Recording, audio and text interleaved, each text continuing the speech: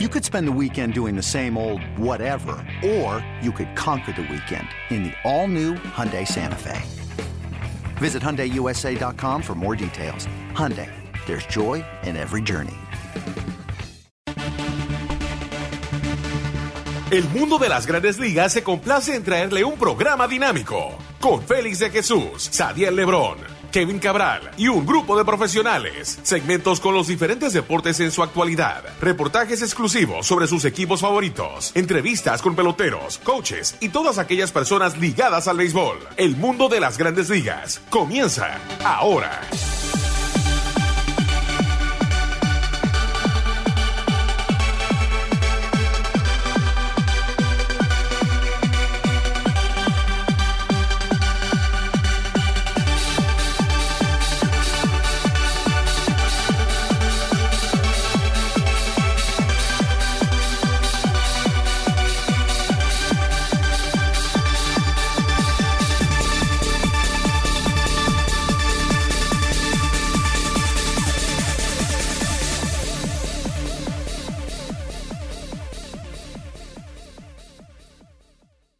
Bienvenidos a otra emisión de su programa El Mundo de las Grandes Ligas por sus portales cb.com y lasmayores.com. Como siempre, nuestro productor es Michael Collison. Aquí con ustedes, Kevin Cabral y un servidor Félix de Jesús con todo lo que está pasando en las Grandes Ligas. Y básicamente, el Clásico Mundial es la noticia. Estados Unidos, con su victoria ayer frente a Japón, pasa a la gran final que se va a jugar hoy en Los Ángeles. Y bueno, algo que muchos pensaban necesitaba el Clásico Mundial con el juego de ayer. Entonces ya tenemos Estados Unidos frente a Puerto Rico. Como ustedes bien saben, Puerto Rico entonces otra vez a la final. Entró también a la final en el año 2013. Sin más preámbulo, vamos a darle la bienvenida a Kevin Cabral. ¿Qué tal, Kevin? Muy buenas, Félix. Mi saludo cordial para ti y para todos los amigos oyentes del mundo de las grandes ligas. Bueno, Kevin, y comenzamos con la victoria del equipo de Estados Unidos ayer. Y básicamente, y aquí es que vemos la gran diferencia entre los equipos latinos y Estados Unidos. Vi ayer cuando ganaron el partido, la felicitación, y fue como que ganaron un juego regular. Cuando ganó Puerto Rico, aunque fue un poquito más dramático, estaban toditos unidos, abrazados, rezando, y es la gran diferencia. Yo creo que esto enseña que básicamente todavía el equipo americano, el equipo de Estados Unidos, como que todavía le falta esa energía para llevar el Clásico Mundial a otro nivel. ¿Cómo lo viste? Mira, Félix, la verdad es que uno, escuchando declaraciones de jugadores que están en este equipo de Estados Unidos, yo creo que ellos tienen una gran motivación, el deseo de ganar. Algunos de ellos, por ejemplo, Buster Posey, dijo hace un par de días, bueno, no sé cómo me voy a adaptar a tener que volver a jugar partidos de entrenamiento después de todo lo que nos hemos divertido en este partido. A mí me parece que la diferencia es la emotividad que tiene el latino, que tiene el dominicano, que tiene el puertorriqueño. En realidad, yo creo que es algo que está en nuestra manera de ser, en nuestra idiosincrasia, y me parece que esa es la diferencia. Creo que realmente esos jugadores de Estados Unidos quieren esa corona, tanto como los de Puerto Rico. Creo que para los dos países significaría muchísimo ganar este evento, posiblemente para Puerto Rico más, tomando en cuenta que, como dicen, el underdog, el equipo que no es necesariamente favorito esta noche, un país donde en realidad yo creo que necesitan una victoria para que el béisbol recobre la popularidad. Y en el caso de los Estados Unidos, la realidad es, Félix, que otros países en Latinoamérica, República Dominicana, Puerto Rico, Venezuela, en Asia también, los países como que se detienen cuando este evento se está celebrando.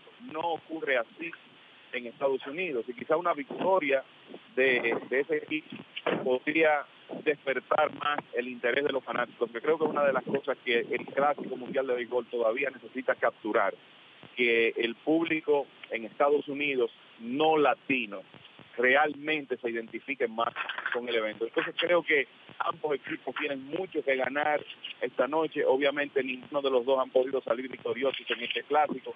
Puerto Rico viene de llegar al juego final y perder frente a República Dominicana.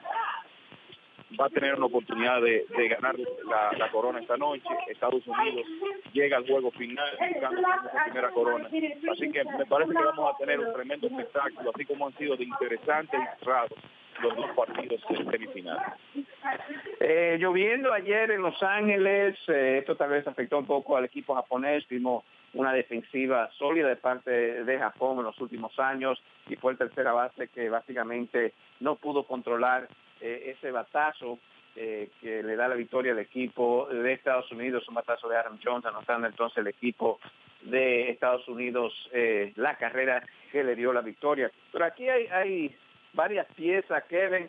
De verdad, yo no sabía qué bueno es el Brandon Crawford. Este muchacho está en la costa oeste, pero de verdad Crawford, al igual que Adam Jones, hasta ahora, entre otros, han enseñado que Estados Unidos tiene un equipo fuerte.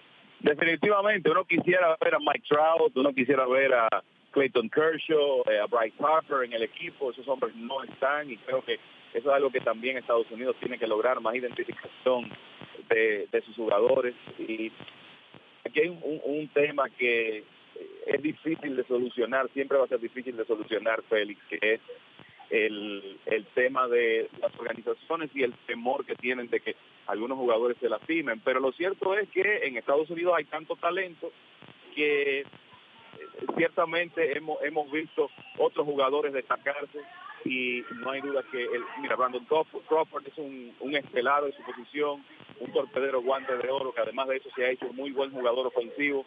No lo vemos tanto porque, como tú dices, juega en San Francisco, pero la realidad es que estos partidos creo que sirven también para que jugadores de su nivel pues demuestren lo que tienen, lo que pueden hacer.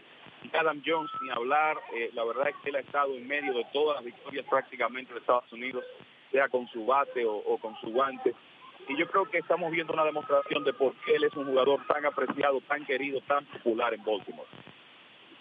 Mirando de la manera que Puerto Rico llega a esta final, derrotaron en un partido bien entretenido frente al equipo Holanda, Países Bajos, a donde básicamente estaban un poquito cortos con la parte de Didi Gregorius, está lesionado y ahora se dice que va a perder la apertura con el equipo de los Yankees, pero definitivamente este equipo con bastante garras, el equipo de Holanda no pudo con Puerto Rico, que enseñó otra vez una buena defensiva. Y yo estoy asombrado que ven un equipo puertorriqueño que, bueno, sí, han jugado unos cuantos juegos juntos, pero lo fundamental, lo que es la defensiva, estos jugadores como Javier Báez, Correa, Lindor y claro, Yadier Molina, hasta ahora ha sido a la perfección. Mira, Félix, uno desde que está viendo béisbol ha visto al jugador puertorriqueño no solo en grandes ligas, sino en series del Caribe y en otros eventos. Y yo te diría que algo que siempre me llama la atención es que en sentido general el jugador, el beisbolista puertorriqueño ejecuta los fundamentos, juega el deporte de manera inteligente. Tú ves que raras veces cometen errores mentales.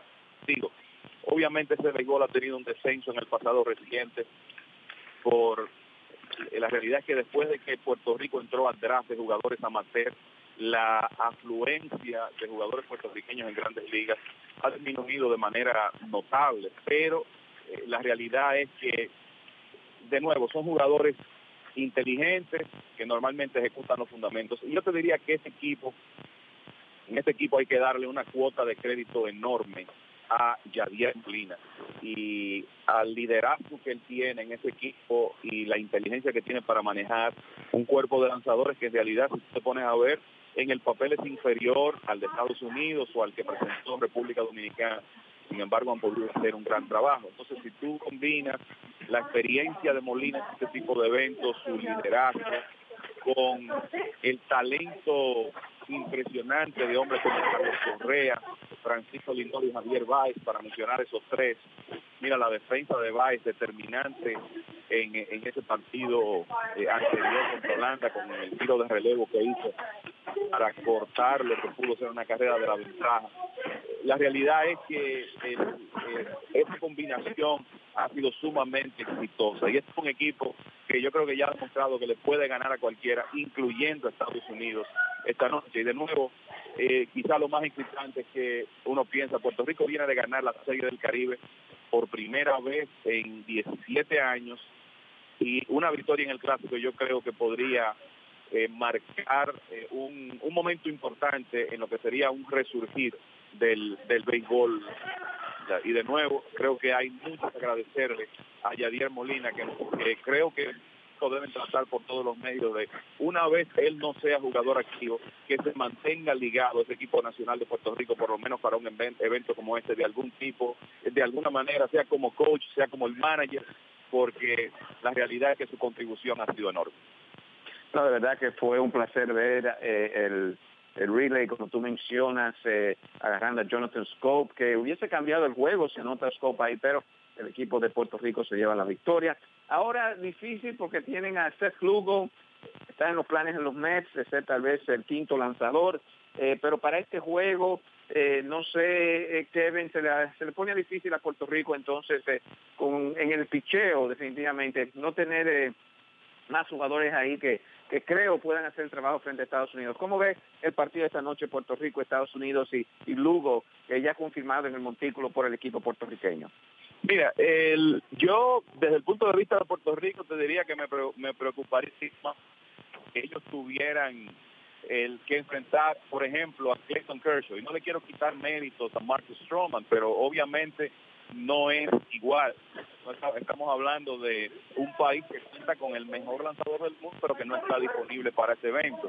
Te voy a decir que respeto muchísimo el stop de este grupo, sobre todo esa tremenda curva que tiene, y de nuevo, la manera como Yadier Molina es capaz de llevar estos lanzadores jóvenes. Yo no me atrevería a subestimar por nada a Lugo. Me parece que él es perfectamente capaz de tirar un buen juego. Ha sido el mejor abridor de Puerto Rico en este evento.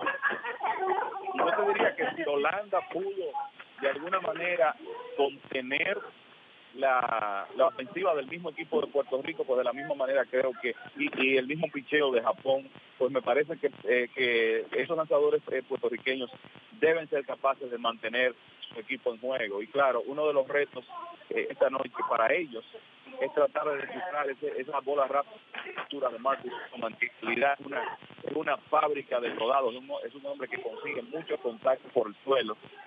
Cuando eso ocurre, él puede excelente defensa que tiene Estados Unidos detrás. O sea que me parece que es un partido que quizá está más equilibrado de lo que la mayoría piensa en cuanto al lanzador abridor de esta noche.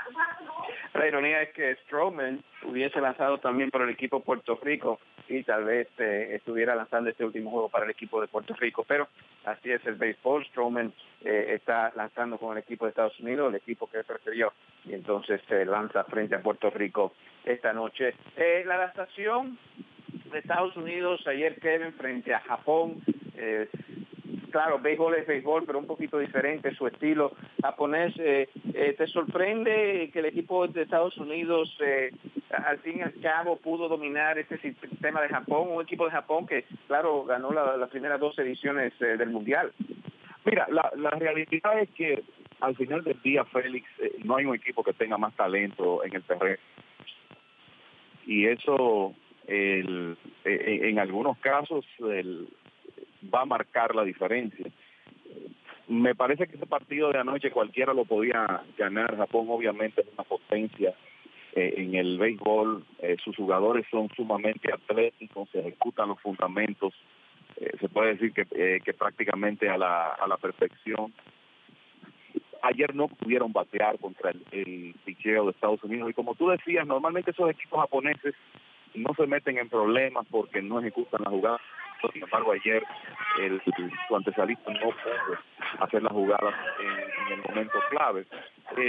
Para contestar tu pregunta, no, para mí no fue una sorpresa que Estados Unidos pudiera ganar este juego. Tampoco hubiera sido una sorpresa que lo hubiera ganado Japón. Creo que cualquiera de los dos tenía la capacidad para imponerse al otro, y lo cerrado que fue el partido es una demostración de eso. Aunque en ocasiones el béisbol asiático tiende a ser muy conservador con el asunto de los toques de sacrificio, por ejemplo. Ese es el estilo de béisbol que ellos tengan, y aunque no comparto completamente ese estilo, yo respeto muchísimo la calidad de esos equipos, de nuevo, cómo ejecutan los fundamentos, lo atléticos que son, y el hecho de que raras veces cometen para hacerse daño. Así que fue un buen partido, un partido cerrado como había que esperar. Y bueno, yo creo que la mejor demostración de la fortaleza de Japón es que han estado han llegado a las semifinales, por lo menos a las semifinales, en los 4 primeros clásicos. Hay que hablar de equipos que quedaron afuera de lo que es esta final. Venezuela, vamos a decir, problemas políticos, tal vez el equipo no dio el 100%, algunos veteranos como Cabrera y Martínez, tal vez mirando su último clásico mundial. Venezuela definitivamente tiene que mejorar en el picheo. Hablando de otros equipos que quedaron fuera, bueno, Holanda de verdad dio la batalla, uno ve a donde que tienen la Francia, ¿no? A donde tienen los jugadores que tienen ellos que mejorar el picheo. Kelly Jensen tal vez llegó un poquito más tarde, George Jorgen solamente pudo pichar unos 4 o 5 innings. Pero el equipo dominicano, Kevin, el gran favorito, tantas estrellas, se menciona que tal vez Tony Peña no hizo los movimientos adecuados, se fue con los veteranos, Adrián Beltré no batió en este clásico mundial. ¿Cómo ves al equipo dominicano y más bien el trabajo de Tony Peña? Mira, yo la verdad que no tengo ninguna crítica para el manejo del personal que tuvo Tony Peña. Ciertamente algunos jugadores no pudieron producir, el caso de Beltré, quizá el más notable.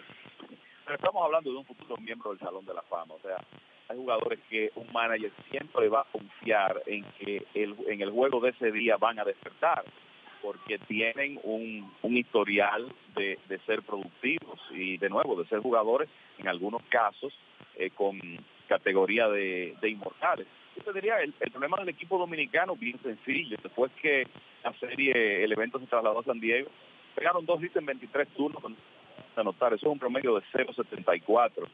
Y el que vio las derrotas ante Puerto Rico y ante Estados Unidos, el que vio esos partidos picheo por picheo, sabe que la definición se produjo por el hecho de que la ofensiva dominicana no pudo aprovechar las oportunidades. Y muchos fallaron ahí. Aún algunos de los jugadores que tuvieron mejor actuación ofensiva no pudieron producir a la hora buena. Y pienso que asignarle culpa al manager de eso es completamente injusto. Sencillamente, los hombres que estaban supuestos a producir en el momento importante no pudieron hacerlo. Y en un evento donde una derrota iniciando una ronda puede meterte en problemas, fue lo que le pasó al equipo dominicano ante Puerto Rico, y después, bueno, la presión de un partido de vida o muerte, no, en el caso del enfrentamiento con Estados Unidos, no siempre un equipo va a reaccionar igual.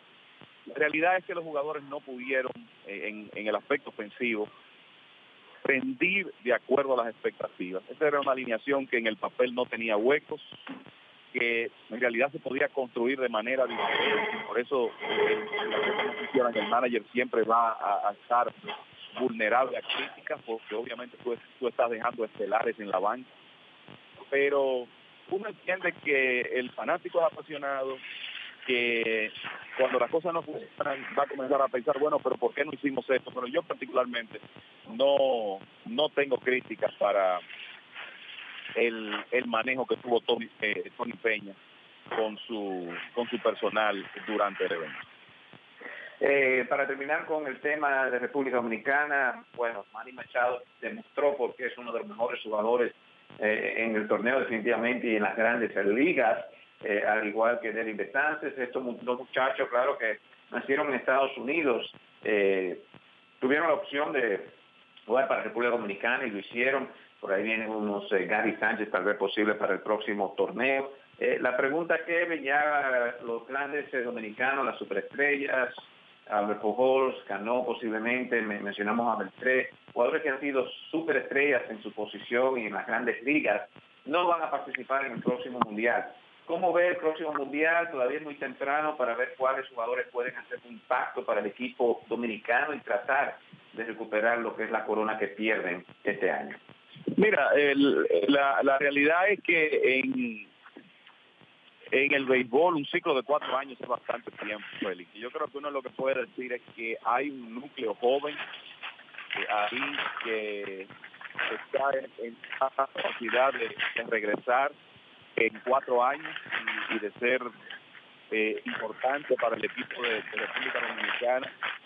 Tú te pones a pensar, Mascado y Segura, Gregory Polanco, que tuvo un tremendo clásico, Starling Marte. Básicamente esos son jugadores que casi todos van a estar, por lo menos en cuanto a edad, en el apogeo de su carrera, dentro de 4 años. Y si algo tiene República Dominicana es un caudal de talento enorme. Entonces, en 4 años puede que jugadores que ni siquiera estamos mencionando, que todavía no están en grandes ligas, puede que sean más importantes de ese equipo de República Dominicana. Y yo creo que lo que podemos esperar es que siempre que se mantenga la identificación, tú sabes que hay unos cuantos países, Estados Unidos, Japón, Venezuela, República Dominicana, Puerto Rico, que siempre van a tener equipos sólidos, equipos capaces de ganar.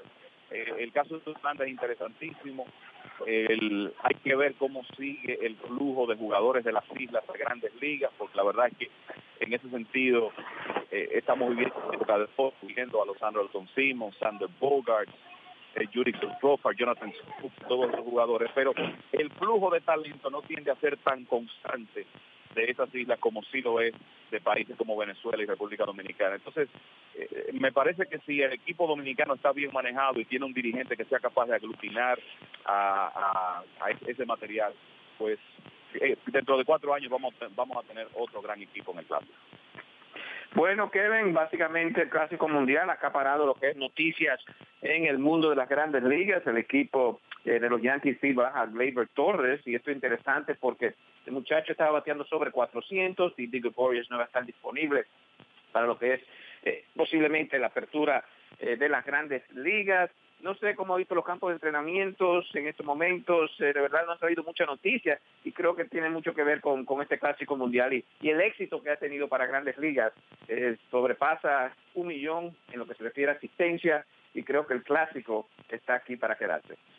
Ciertamente, eso es un evento que deberá seguir creciendo. De nuevo, para mí la clave viendo las cosas hacia adelante es la identificación, las organizaciones de grandes ligas y cómo el público de Estados Unidos se integra al evento de la manera que lo han hecho otros países. La realidad es que muchos jugadores importantes han estado participando en el Clásico y eso le ha quitado bastante atención a los entrenamientos. Yo creo que mucha gente todavía no se ha percatado de que la temporada está prácticamente a 2 semanas de iniciarse. La realidad es que vamos a tener poco tiempo muerto. Hay algunas lesiones de importancia, pero me parece que menos que en años anteriores. El caso de Didi Gregorius, que va a perder el mes de abril con el equipo de los Yankees. Independientemente de eso, no me sorprende que Gleyber Torres haya sido enviado a ligas menores. Estamos hablando de un jugador que no ha tomado un turno por encima de clase A, y Brian Cashman fue muy claro a la hora de decir que por más que él haga, este no es el momento en que se va a quedar en grandes ligas. Creo que de las historias interesantes de los entrenamientos ha sido la tremenda actuación que ha tenido Bryce Harper, viniendo él de una temporada muy por debajo, que creo que eso es muy buena noticia para los Nacionales de Washington, que todavía tienen la duda del tema de la salud de Max Scherzer, pero la verdad que Harper parece encaminado a tener una super temporada, quizás parecida a la del 2015. Y estamos hablando de una de las principales figuras del béisbol, porque eso es importante para su organización, su equipo, pero también para el evento. O sea que creo que hay una historia que será interesante seguir. Algunos problemas de salud de los equipos favoritos para avanzar a los playoffs como Cleveland, no van a tener a Jason Kipnis para comenzar. Lo de Michael Branch todavía está en duda, algunos problemitas con Carlos Carrasco y su brazo. O sea que ya veremos cómo van las cosas en las próximas semanas antes del inicio de la temporada.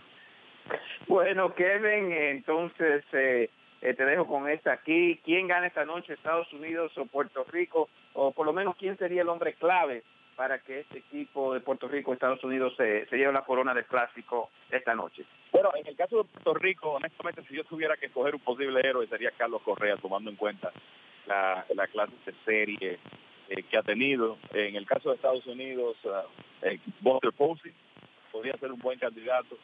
Y la realidad es que es un partido que lo gana cualquiera. Puerto Rico está invicto. tiene una gran motivación, hay mucha química en ese equipo, pero en juegos así como este, Félix, uno siempre se inclina por el lado donde hay más talento, y la realidad es que ese lado es Estados Unidos. O sea que vamos a ver. Bueno, si Estados Unidos gana, ya lo hemos dicho, puede ser un impulso entonces que necesita el estadounidense, claro, para que este Clásico Mundial siga teniendo éxitos en los años venideros. Bueno, ha sido un placer trabajar para ustedes. ¿Algunos comentarios finales, Kevin? No, Félix, creo que todo está dicho, sencillamente ver lo que pasa esta noche y ya después del partido de hoy, entonces la atención se centra completamente en lo que está pasando en los entrenamientos de Grandes Ligas y nos preparamos ya para el inicio de la temporada. Bueno, sí, esperamos entonces no recibir un bajón después del juego de esta noche en lo que es los campos de entrenamientos, pero vamos a ver qué pasa entonces en los campos de entrenamiento. Muchos equipos lo que están buscando es salud para comenzar la temporada, como mencionó Kevin, en unas semanas. Bueno, ha sido un placer trabajar para ustedes, de parte de la producción Michael Collison, Kevin Cabral y Félix de Jesús. Le decimos que tienen sintonía con ml.com y lasmayores.com, y nosotros estaremos con ustedes la próxima semana.